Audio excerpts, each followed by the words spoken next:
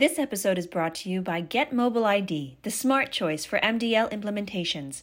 Put citizens in control with Get Mobile ID. Fully ISO compliant and UL certified for all transaction modes. Learn more at getgroupna.com. Welcome to ANVAcast, bringing news, information, and expertise to the ANVA community, now celebrating our 90th anniversary. Here's your host, Ian Grossman. Enjoy the show. Well, welcome back, everyone. This week we are revisiting a topic that we've talked about before on the podcast, which is human trafficking. However, we have a new guest to talk to human trafficking about, coming on to the ANVAcast for the first time, Kylla Lanier from Truckers Against Trafficking. Welcome to our podcast. Thank you so much for having me. So we've talked about trafficking in the past with other guests, particularly some of our enforcement partners.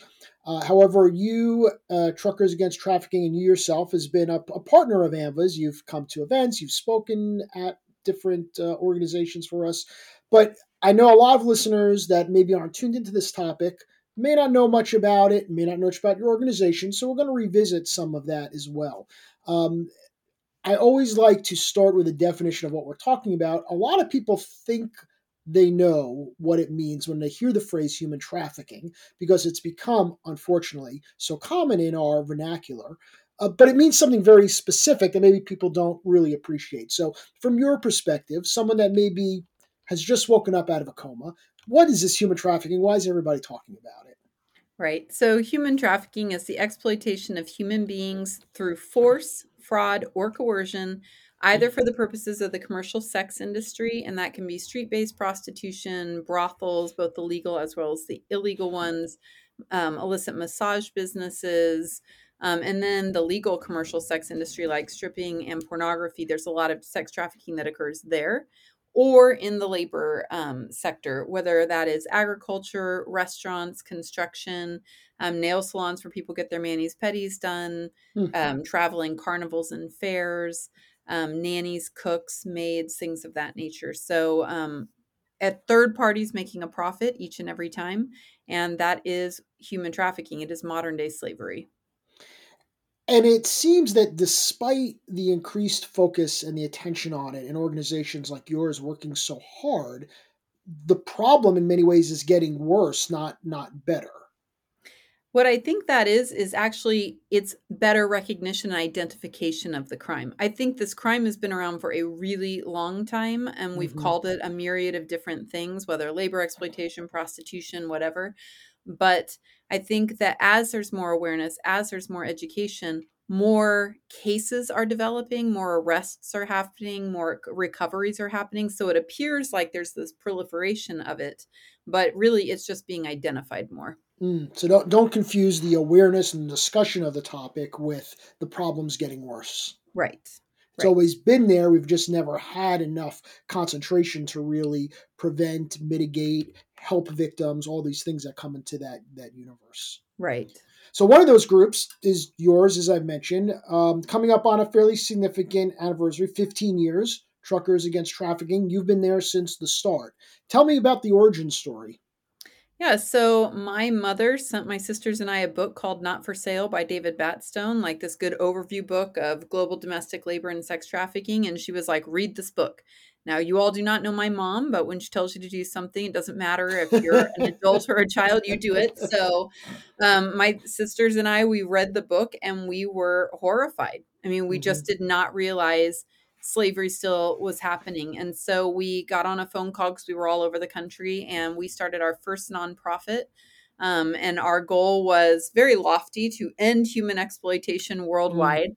And as part of that, we started researching and learning from the people that had been in the work for years. And what we really came down to was what group of people could really make a difference in this if they were educated. And my mom actually had the idea from, knowing truck drivers when she was growing up. And she's like, truck drivers, they're the eyes and ears of our nation's highways. They see things other people don't see, and they're already trained to be vigilant. If they knew what was happening, they'd do something about it. And so from there, TAT was started, really with a focus on educating, equipping, and mobilizing members of the truck industry on this topic and telling them how to report it. Hmm. And since then, we have grown to encompass local drivers, movers in home delivery, school buses, motor coach, transit, the energy sector, and then we have an entire spectrum of our work with the public sector, whether that's DMVs, DOTs, state Hmm. patrols, etc. Yeah, and we're gonna get into the details of some of those different areas. What made your mom want to send you all that book to begin with? Was it just, hey, you're my girls and I want you to be safe, or was there something else in her background and her motivation that wanted to talk about that topic?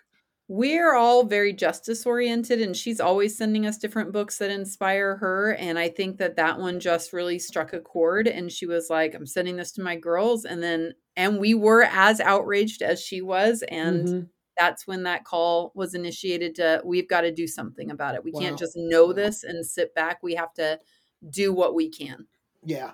So Yeah. you started with the truck drivers, Yes. and you started with getting training out awareness to them, but none of you necessarily had a background in the space. You were just motivated to do something admirable. But like, where do you start when you don't know anything other than this one book that you read? Yeah, well, I think once we landed on the trucking industry, we had to start to do a deep dive. We didn't know anybody in the trucking industry at that point. We didn't even, I don't think we understood why I can say we didn't understand how large the trucking industry was in Hmm. itself. So it was research and reading all while working full-time jobs, and raising Oh, families. But it was wow. researching and learning and finding people within the industry that could give us pointers, make introductions to here and there. And what I would say is the trucking industry pretty quickly got on board with it. Like they were like, we need to do something about this. We did not know. We will do something about this. And so it just sort of ballooned from there, and we were able to really make an impact in a very short amount of time due to those partnerships. Yeah. So, what did you introduce to the trucking industry at that time? Talk to me about some of the early training and how that's evolved from 15 years ago to now. Yeah. So when we first started, I think we were just doing basic human trafficking 101, and it wasn't Hmm. specific really to the industry. Our first training video for truckers came out in 2011, and it was very much tailored towards truck drivers in particular. I mean, it had trucking footage, it had undercover video of sex trafficking at truck stops, it had FBI survivors of this crime that were within the industry, really sort of talking about it and illuminating it. We created wallet cards that were specific to the industry of indicators how they would see it. Because every industry is, you're going to see it Hmm. a little bit different. The indicators are the same, Right. but where you'd see it or how it would manifest are going to be a little bit different by context. And so, really creating that industry specific package or suite of materials. And in industry specific, it sounds like it was very much focused on policing their own industry. That a lot Yes. of the trafficking, not all, but I think there's some presumption that a lot of the trafficking happens within the trucking industry. It's unfair to say it's the industry, but to say that that mode of transportation is taken advantage of by traffickers, and so to have those that are working in that industry almost policing themselves. Yeah, I mean, traffickers are exploiting populations where there's a lot of males that are away from their families for long periods of time. And when you look at over the road trucking, Ah, right, okay, that's a huge piece of it. So, truck stops and rest areas were always one, not the only. I mean, the sure, number one location where people are trafficked are like motels and hotels. But makes when you sense. think of truck stops and rest areas, these are other areas where you have a predominantly male group of Hmm. people that are away from their families. And so traffickers will send their victims in there to make their quotas, to make that amount of money that they're required to make. And so, yeah, there was an element of policing. Somebody once said, well, you guys are naive to think that if a guy has a girl in his truck, he's going to care, whether she's being forced or not. And I was like, he's not my focus. It's the 9 trucks she had to walk past to get into his That's who I'm focusing on, because those 9 will Hmm. make the call. And they've Right. proven us right throughout this time. The 9 are making the calls on the one that is actually partaking. Because some of those signs, some of those baseline signs of what you might spot at, say, a rest area or a truck stop. And again, it might be good to share them because, at these rest areas, it's not just the truckers, it's any of us that are traveling the roadways. Yeah, so I would say number one, any minor that's being sold for commercial sex, that's automatically a trafficking victim. You don't even have to look for anything Sure. else. It's a minor, it's a trafficking victim. Also, say if you see a car pulling in, dropping somebody off at a truck or at, the motel near it or whatever, leaving and then coming back 15 to 20 minutes later, that's your trafficker dropping off the victim to the buyer and then coming back Mm, and picking them up. If you see, it could be two females, it could be two males, it could be a male and a female walking truck to truck to truck, right? There's one of them's the controller or the trainer, and one of them's the one that's in process of being broken in, right? And they are uh that's the solicitation. If you see signs of physical abuse, whether that's bruising, malnourishment, things of that nature, hmm. sometimes traffickers will brand their victims with tattoos. Those tattoos are oftentimes on the face or the neck, Oh, sometimes the arm or the chest, but that could be crowns, treasure chests, money signs, coins, things like daddy's moneymaker, cash only, just not really things that one would put on themselves, right? right. If they're talking about having to make a quota, they might not use the word quota, but they might say stuff like, well, I got to make that last 200 or daddy will be mad, or I've got to make that last Hmm. 100 or I don't get to go home, or I got to do that Right. last 50 so I can go to sleep. That's again, that's the quota that the trafficker's putting on those victims. Sure. So anything like that is going to be signs of human Yeah. trafficking. So you're focusing on truckers for those early years, and then you realize, okay, there's now these other players that can help this battle as well, particularly in the public sector, and as relates to our world in AMVA, law enforcement and motor vehicle agencies. When does that realization arrive? Yeah, in 2014, we started working with Chief Lorenzen, or former Chief Lorenzen from Iowa Department of Transportation Motor Vehicle Hmm. Enforcement.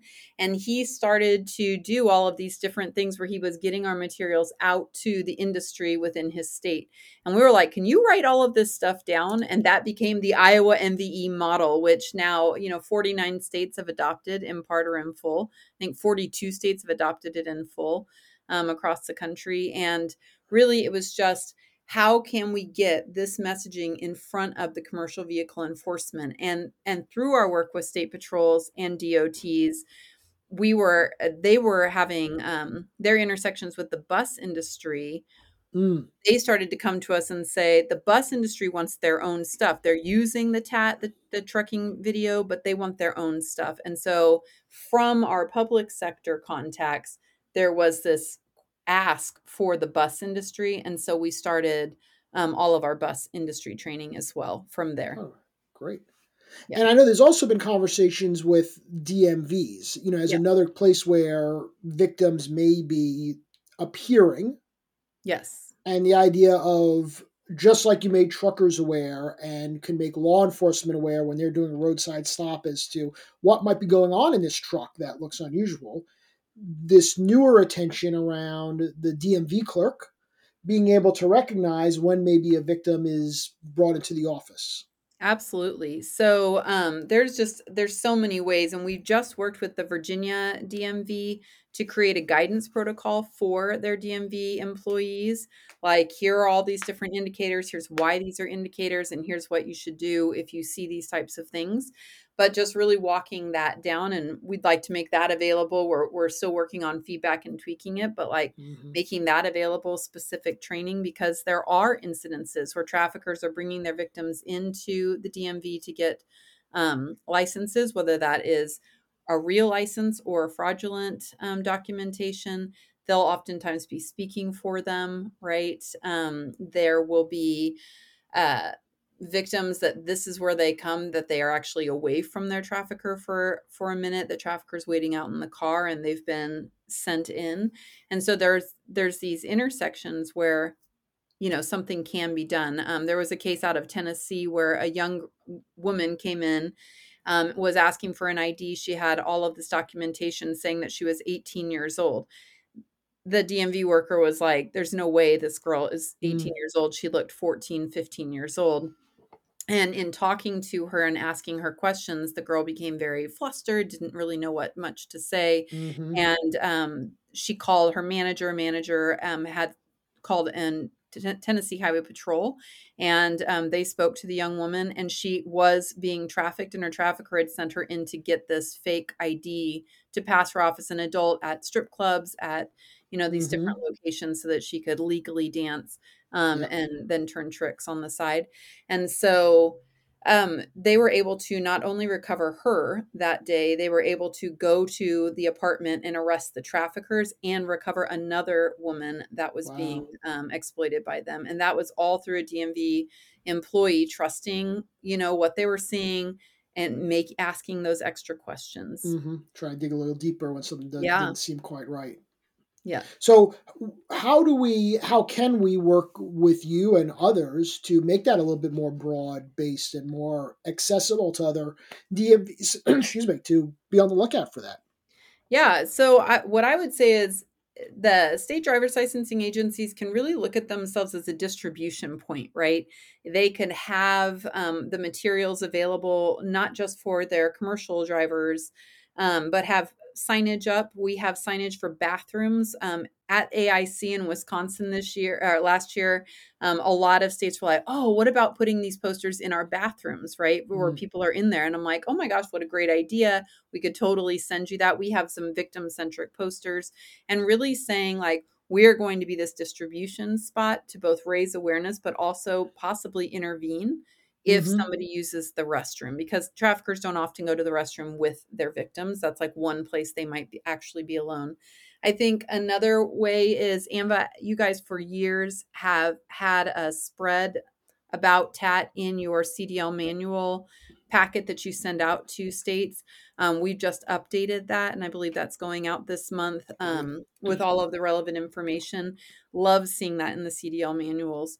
Um, I would say there's just a ton of different ways. This Mm-hmm. new Sure. guidance protocol, we can create a tailored training from that. We're in the beginning stages of that, but I would hope that we could have that done within the next 3 to 6 months. And really just getting this message out there, both in awareness of the general public that you're interacting with, Mm-hmm. but also the training for the employees. So you mentioned earlier that actually the number one place where trafficking occurs is hotels and motels, not Yes. surprisingly.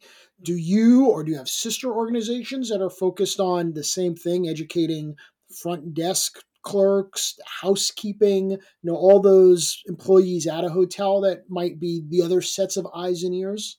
Yes. So PACT, PACT, formerly known as ECPAT, they've got a hotel and hospitality specific training. A lot of your state task forces as well, that is their number one target, are hotels and motels within their area. And so you'll Mm-hmm. see a lot of local work, as well as PACT being a national organization that's getting that message out there to hotels and motels. And I would say hotels and motels, both for labor trafficking as well as sex trafficking, their And target are the areas. strategies any different though? Are the strategy of fundamentally what you might train a hotel staff, whether front desk or housekeeping, for example, versus someone at a DMV counter versus a trucker? How different are the strategies to enable those different population to help fight this battle? Well, some of those indicators in training would be the same, right? Any minor being sold for commercial sex, right? But for a hotel worker, it might be that somebody comes in and they have a young person or a woman in a hotel room, and lots of different people are coming to that hotel room that aren't staying at the hotel, right? Like the ads are being posted online, people are purchasing and then Mm, coming to the hotel room to, mm-hmm, you know, get what they've paid for, mm-hmm, the victims in there. So what hotel staff might see is they're denying um, custodial services. Like they don't want the maid to enter the room. When the maid does enter the room, there's a lot of condoms, right? There's a lot of dirty towels, things of that nature. And so looking for that. that a truck driver wouldn't see, that a DMV worker wouldn't see, right? The DMV worker might see somebody coming in and asking for these fake IDs, or, using this as an opportunity to try to ask for help in a different type of way. Mm. And so it's going to look a little bit Yeah. different. The indicators are what the indicators are, but it might look They a little bit present different. themselves in a Yes. different manner. Let's talk a little bit about that asking for help piece, because I remember it wasn't that long ago there seemed to be a really big mainstream media attention around certain hand signals Hmm. that trying to let victims know that if they were in this situation to use a certain hand symbol that others can maybe recognize. Could you flesh out that story a little bit more for me? Yeah, there was one case in Canada where a victim did make the hand signal to a passing by motorist, I believe, and they called law enforcement and they were able to recover that victim. I think the anti-trafficking movement tends to stay away from things like that. There's been a number of different ideas over the years, like Mm, if you're being trafficked through a airport, put a fork or a spoon in your pocket so it goes off for TSA, that TSA pulls you aside for a mm, search and then you can tell them. The hand signal, I think the major drawback, and it's the only real drawback, is you'd have to have 100% saturation of knowledge. Everybody in the US would have to you need know to know about, what that means. right, to know what Right. that means. And that's, I think, the drawback of, and it also puts the onus on the victim themselves to Mm, ask for help. And if they have been seriously traumatized or their family's being threatened, they're probably less apt to use it. And so yeah. that's where I would say the bystander education is maybe more important. And it's not, I'm not opposed to the hand signal if you want to do that, Right. but I wouldn't rely on it 100% based Fair. on, you have to have 100% saturation, Yeah. and you're putting it back on the victim to Right. advocate for themselves when they So might not be in that position. yeah. So we're talking specifically now because this month, January, is Human Trafficking Awareness Month. Yes. Tell me what that means, why that's important, and anything that's particularly being done this month to focus on that. Yeah, so every year since George W. Bush was president, January was listed as National Human Trafficking Prevention Month, and the anti-trafficking movement. Certainly, all of us that are out there, like, this is the month, right? Like, this is the Hmm. month where everybody in the general public tends to attend like a function. There's more media attention for it. It's an opportunity to really educate the populace about what it really looks like and how they can shore up those vulnerabilities within their own communities, and also providing the tools to have these conversations with your family members, your friends, your kids, because oftentimes what's presented on social media, that's not how it actually occurs, right? It's Mm, rarely stranger danger. It's rarely, somebody kidnapping you off the side of the road. Most trafficking victims tend to know their trafficker prior to the exploitation occurring. And so mm, really having those conversations and equipping, like, this is the month, like, we do it all year long, but this is sure. the month that there just seems to be a lot more attention given to it. Mm. You mentioned social media, and so many times when we're talking about these types of challenges, the advent of those channels has impacted and changed, sometimes better, sometimes for worse, these types of campaigns, crimes, the way it occurs. How has the explosion, certainly in the 15 years you've been existed, it's certainly night and day from what it was then. How has social media changed the face of human trafficking? I would say that there's definitely pros and cons. I would say, awareness can get out there in a much broader, quicker way, in a more consumable way for the general public through social media. And so it's fantastic that way. But Hmm. I would also tell you a lot of the exploitation has moved online. So traffickers exploit, and there are documented cases of them meeting people and grooming them online on every single social media site, and then luring them out of their home to meet. And that's where the trafficking occurs. Every dating site, a lot of stuff is Hmm. on there, and then you have a lot of erroneous information on social media as well. So I know law enforcement use social media to get evidence to build their cases. Mm-hmm, So that's mm-hmm. a positive. We use it to raise awareness and to really uh, help people connect with services. Yeah, But then the flip side is traffickers are using it as well. yeah. So is tax still a family affair?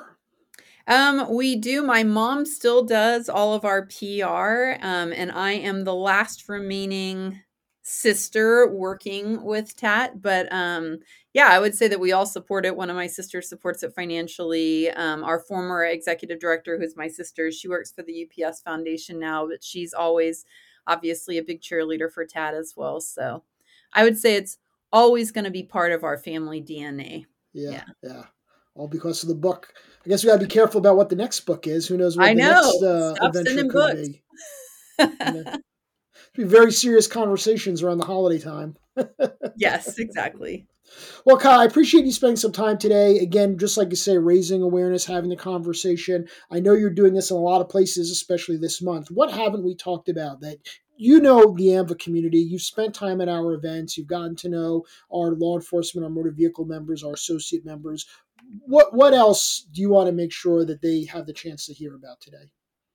What I would say is all of us, human trafficking is an everywhere problem, so it really is an everybody's solution. And I feel like the TAT AMVA partnership can continue to grow, and I would hope that it does. And as you all have ideas, we would love to hear them. We would love to develop materials alongside you that would actually be a benefit to your work. We always view our work as collaborative, and we are here for you as a resource. Wonderful. And where can people find more information? Our website's truckersagainsttrafficking.org, and you can certainly send an email, info@truckersagainsttrafficking.org. That's a very long email, but easy to remember. yes, info@truckersagainsttrafficking.org if you want to communicate with myself or any of our other staff. We would just love to get you whatever we need. Do want to say all of our materials are free of charge.